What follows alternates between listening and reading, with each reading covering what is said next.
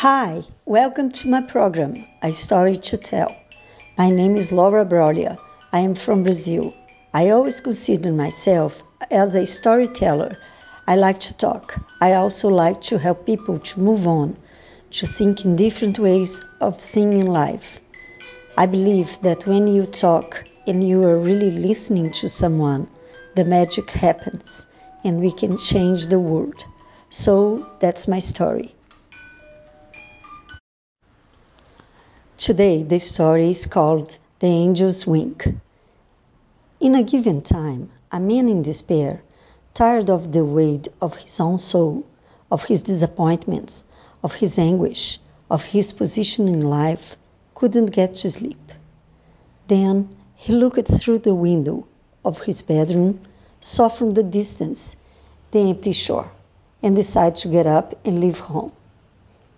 As he was preparing himself properly to do it, he was feeling so weak, so helpless in the face of great responsibilities, the great tribulations he would have to face, that was hard for him to move on, even just for a simple walk on the beach.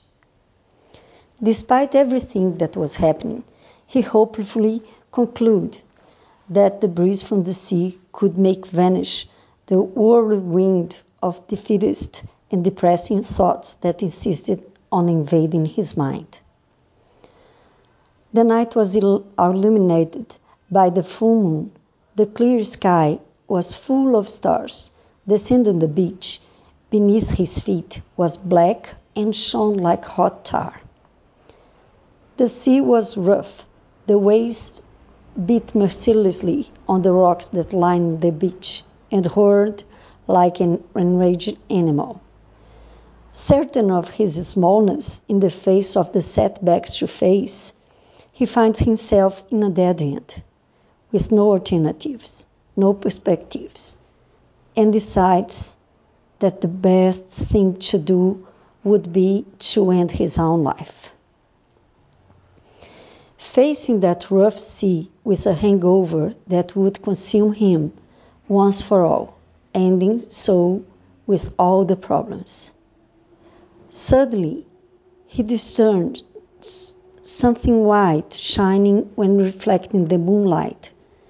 In the midst of the raging waves that were clumping the dark sand, he saw that little white thing is allowed to lead to the rhythm of the waves. It does not face them. It just follows the flow of the current that the wide waves impose on it.